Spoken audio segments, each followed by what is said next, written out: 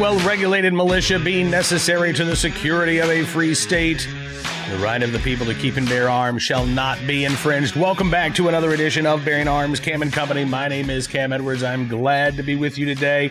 You know, as I ended Monday's show, I said that Tuesday we were going to try a little experiment with the program, and I regret to inform you that experiment was an abject failure, which is why there was no show yesterday.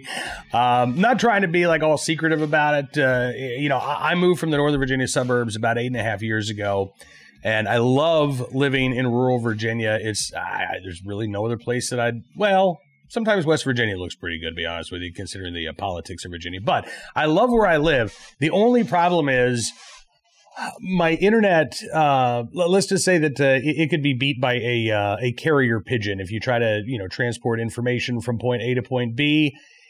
Yeah, not good at the house. And so for the past 8.5 years, I've always had to do my show remotely, not from my home.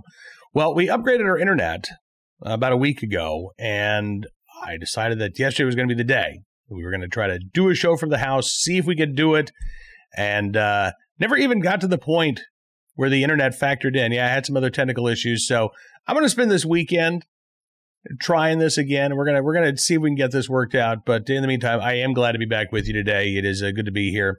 Coming up on the program, we do have our Armed Citizen Story of the Day, our Recidivist Report, as well as our Good Deed of the Day.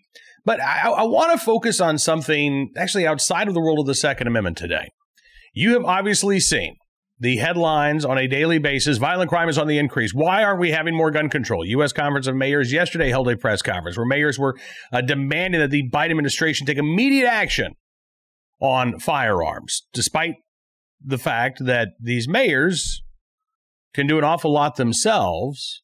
And not every city around the country is actually seeing an increase in violent crime. These mayors are focusing like a laser on firearms and gun-related crimes, when the issue is much bigger and broader than simply violent crimes in which firearms are used. We are seeing a number of categories of crimes increase across the country, and I believe the media, first of all, is not paying a whole lot of attention to some of these crime categories. But I believe it is also an indication that it's not gun sales last year that have prompted the rise in violent crime. Instead, it is I believe it is a growing culture of lawlessness that has been exacerbated by the COVID shutdowns, the closing of courts in many places, the emptying out of jails and prisons last year, combined with a pullback by police in the aftermath of the death of George Floyd in Minneapolis and the riots and the violence that we saw in many cities. And I think that this is continuing. For instance, last year, traffic fatalities actually increased in the United States. People talk about violent crime going up. Traffic fatalities increased, despite the fact that there were fewer miles driven by Americans last year. A lot of us were staying at home for months on end because we were supposed to be working from home.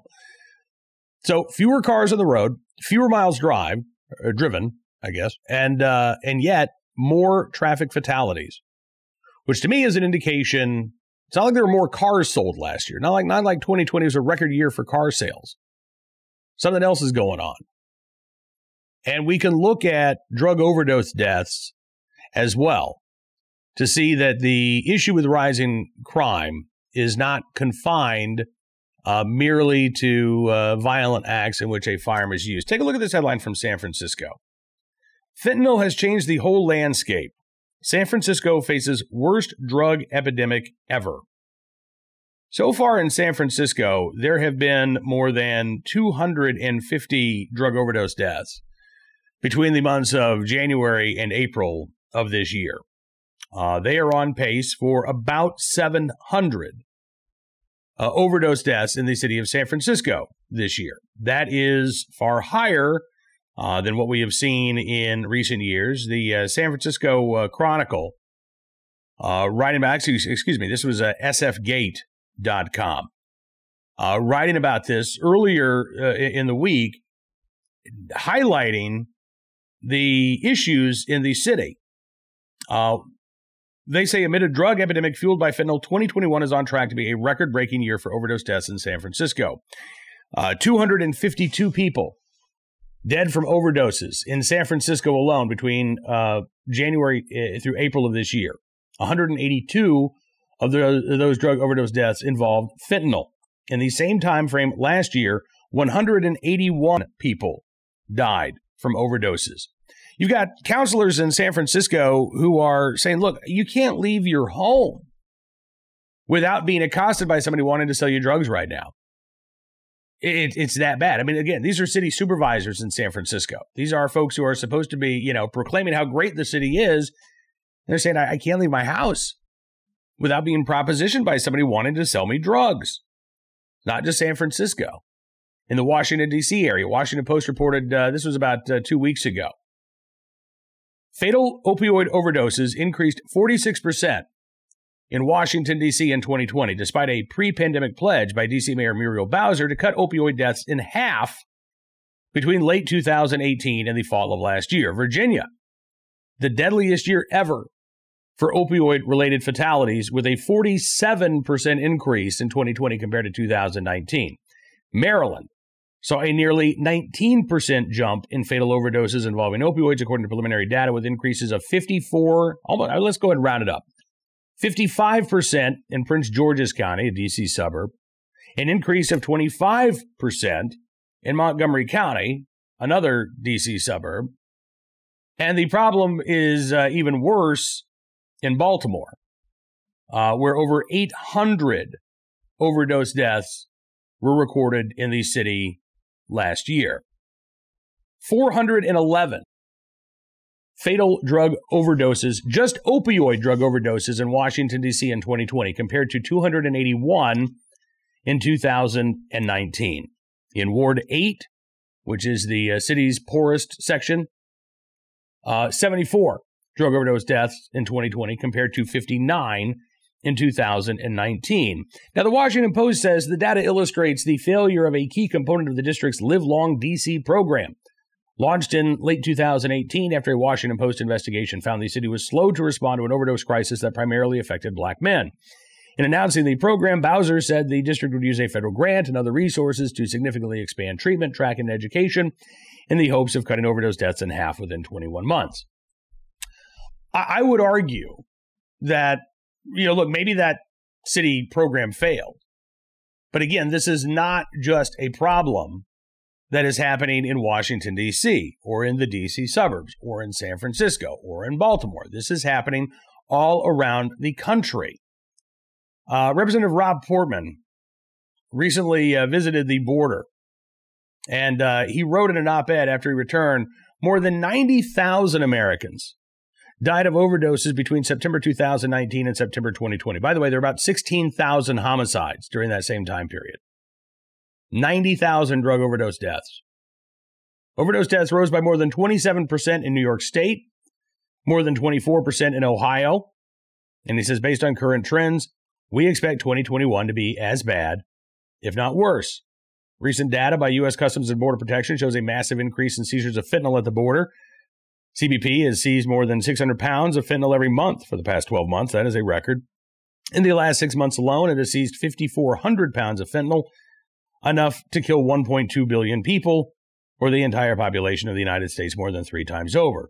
The 6-month total is more than all of last year, and CBP believes the vast majority of drugs are getting in without being stopped. Now, Portman blames the Biden administration and its border policies, which may have something to do with it, considering he's basically hung out the "we're open" sign at the border and has encouraged, I would argue, both illegal human trafficking as well as illegal drug trafficking. But I don't even think all of this can be pinned on Joe Biden and his border policies.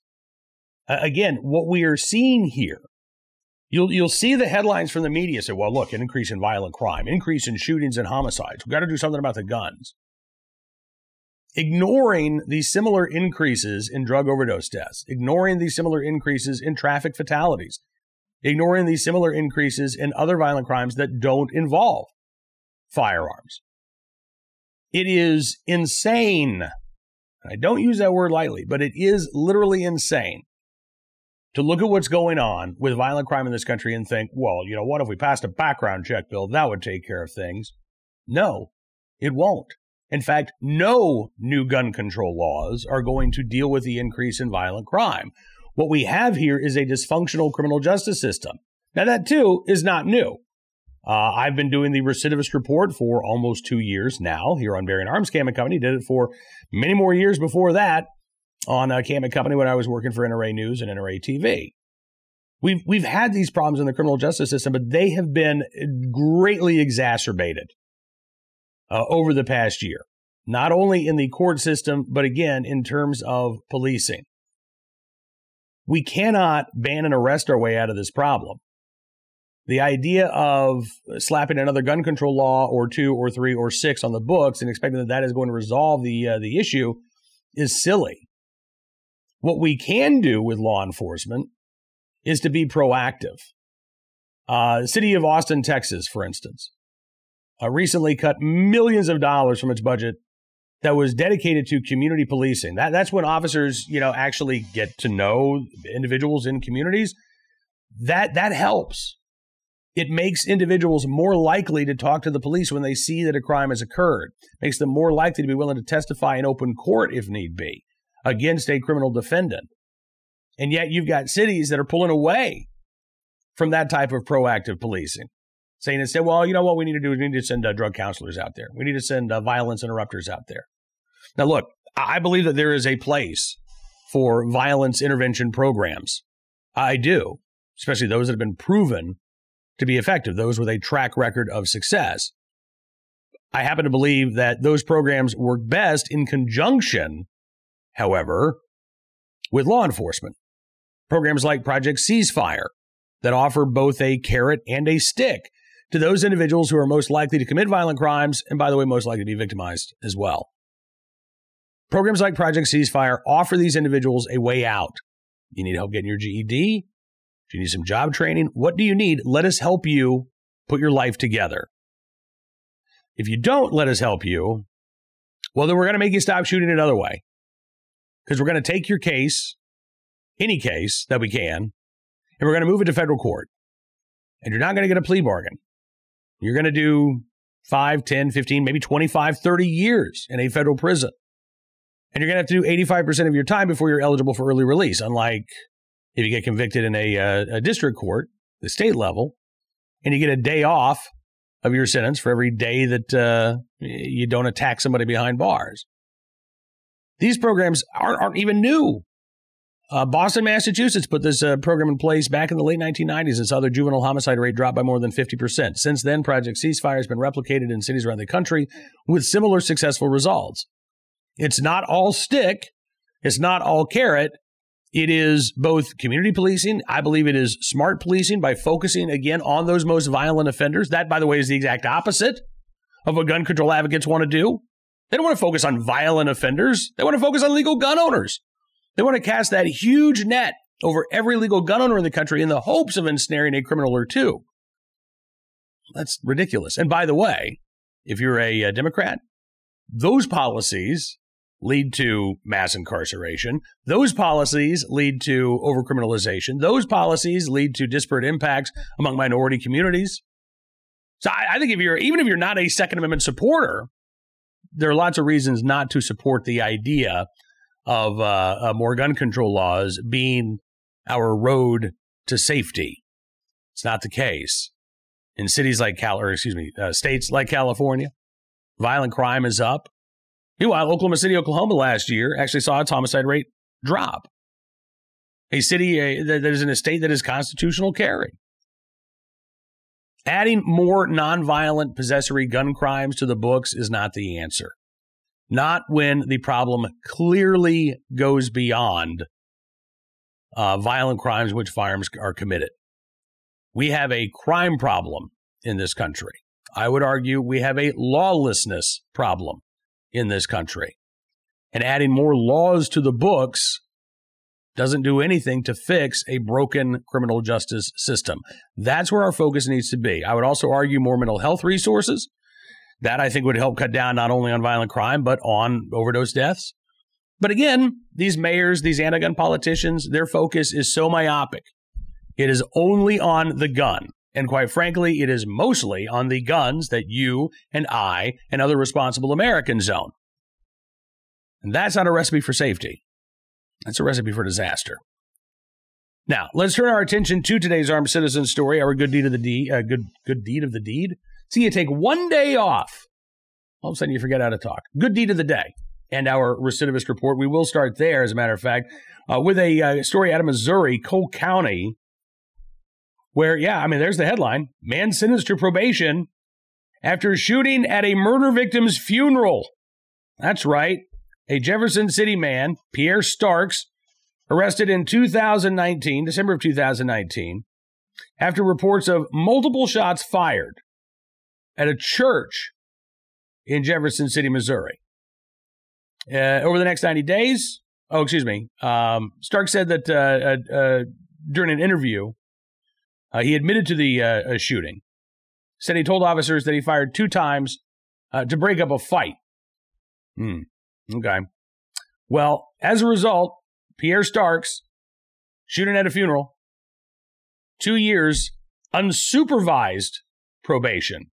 Yeah. In the next 90 days, he must complete 50 hours of community service as well. So, what's that? About a half hour a day? Should be easy enough to do. Now, look, I understand that Starks didn't hit anybody. Understand that Starks said he was trying to break up a fight by firing those gunshots. He was convicted of unlawful use of a weapon, however. Same charge, by the way, that Mark and Patricia McCloskey are facing for not pulling the trigger of the inoperable firearms that they displayed as protesters were marching through their gated community on the way to protest outside of the mayor of St. Louis's house last summer. Yeah, unlawful use of a weapon and a 2-year probationary sentence there for Pierre Starks. Our armed citizen story of the day from California, believe it or not. And I've actually got another armed citizen story from California at BarronArms.com. A woman in Oakland, California, defending herself against a carjacking. A story that has received little local media attention and virtually no national press whatsoever. I find kind of astounding given the scarcity of concealed carry licensees in the Bay Area. And the fact that, this is a woman who was able to protect herself against a carjacking in a city where carjackings have doubled over the past year.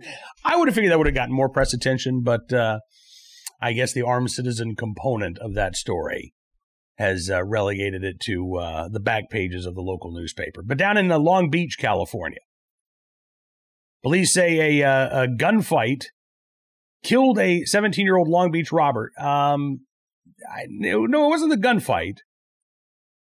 It was an armed citizen.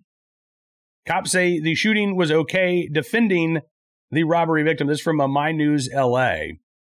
And the incident happened last month. Officers arrived on the scene back on May 28th and found 17-year-old Guillermo Mayorga III of Riverdale, Georgia. It's a long way away from Long Beach, California. But Mayorga was there in a hotel parking lot on May 28th, pronounced dead at the scene. Mayorga had an unidentified accomplice who was also wounded by the gunfire. The robbery victim, described as a male, found in a hotel room with a gunshot wound to his upper body. Police took him to a local hospital with stable vital signs. Preliminary investigation revealed that Mayorga attacked his victim in the parking lot while his accomplice joined in the robbery. Mayorga fired multiple rounds from a handgun, striking the robbery victim, as well as Mayorga's own accomplice, who then fled on foot. The fight continued between Mayorga and the robbery victim until a third person, described only as a man, became involved and then shot Mayorga. That man then fled the scene. Not because he wanted to get away from police, but because he wanted to get away from the attack. He turned himself into Long Beach Police Department about 3 p.m. The next day, interviewed by detectives.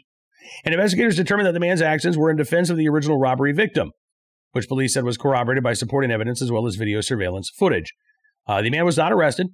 Detectives plan to present the facts of the case to the L.A. District Attorney's Office once their investigation is complete. Now, the one thing we don't know is whether or not that individual in Long Beach, California, possessed a valid carry permit in the state of California. You know, California has this may issue system where the average citizen in many counties cannot obtain a concealed carry license because self-defense isn't seen as a valid reason to carry. So as a result, in a lot of coastal counties like LA, the number of concealed carry licenses is almost zero. I think in LA County, you're looking at less than 500 concealed carry licenses in a county of, 10 million people? The Bay Area of San Francisco, San Jose, Oakland, just as bad. You get out into the more rural counties, and even sort of, the Bakersfield area, things of that nature. The attitude among sheriffs generally changes, and self-defense is seen as a valid reason to obtain a concealed carry license, and those folks have basically a de facto shall issue policy. Well, again, that's not the case in LA County. So I am curious to see if that individual lawfully was carrying that firearm, and frankly, whether or not it makes a difference. What will the LA DA's office do if this guy was not in possession of a valid carry permit from the state of California? Will they charge him with illegally carrying a gun, even though he acted in defense of another? Probably is the answer. But we'll keep our eyes on this story, bring you any more details as they become available. And finally today, our good deed of the day from Miami, Florida, where Good Samaritans jumped in to stop an elderly woman from being the victim of a purse snatching or a backpack snatching. This was over the weekend. It's from Local 10 in Miami. Police said the 74-year-old woman, who was a cancer patient, by the way, was sitting on a concrete bench when she was approached by the suspect, 46-year-old Eric Gospodarek, I believe is how you pronounce this guy's name. The victim told police that Gospodarek claimed, "That's my bag," and then tried to grab the victim's backpack away from her. According to the police report, Gospodarek then pushed the 74-year-old woman backwards into bushes and began punching her in the shoulder with a closed fist as she continued holding on to her backpack. At this point, several witnesses and passerby saw what was happening, and they intervened, helping the victim, calling the police. Police say the victim did not have any visible injuries. She refused medical attention. Multiple witnesses corroborated the victim's story, and Gospodarek taken into custody. At first, by the way, police say that Gospodarek gave them an assumed name and a fake social security number, but they eventually figured out who he is. Now he's facing charges of attempted strong-arm robbery, battery on a person 65 or older, as well as providing police with a false name after an arrest. I am really glad to see that armed citizens jumped in and did not allow this attack on a 74-year-old cancer patient to continue. So for all of those individuals in the right place, at the right time, willing and able to do the right thing, we thank you for your very good deed.